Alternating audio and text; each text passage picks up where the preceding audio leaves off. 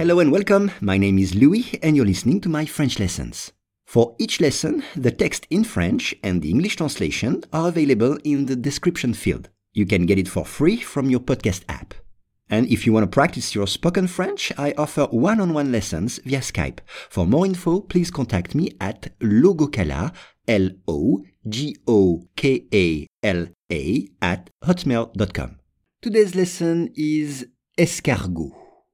Une population isolée d'un rare escargot vu pour la dernière fois il y a 110 ans a été redécouvert. Une population isolée d'un rare escargot vu pour la dernière fois il y a 110 ans a été redécouvert. Donc, une population, c'est un groupe d'escargots, un groupe isolé, c'est-à-dire loin des autres. Isolé, remote or isolated en anglais. Un groupe isolé d'un rare escargot. Rare, rare, comme en anglais. Rare.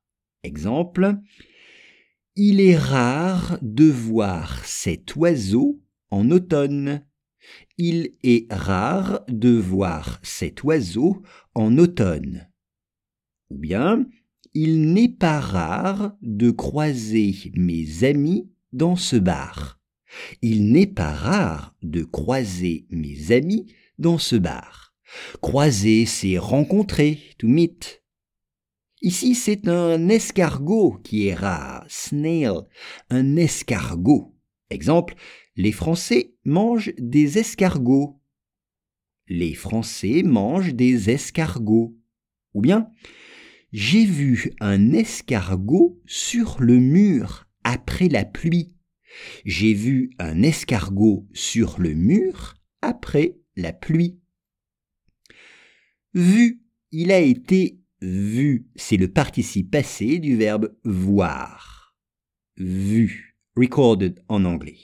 Vu, enregistré ici. Exemple, je l'ai vu pour la dernière fois la semaine dernière. Je l'ai vu pour la dernière fois la semaine dernière. Pour la dernière fois. For the last time. La dernière fois.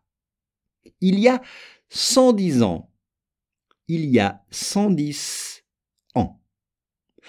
Et il a été redécouvert. Il a été redécouvert. It has been rediscovered. Il a été redécouvert.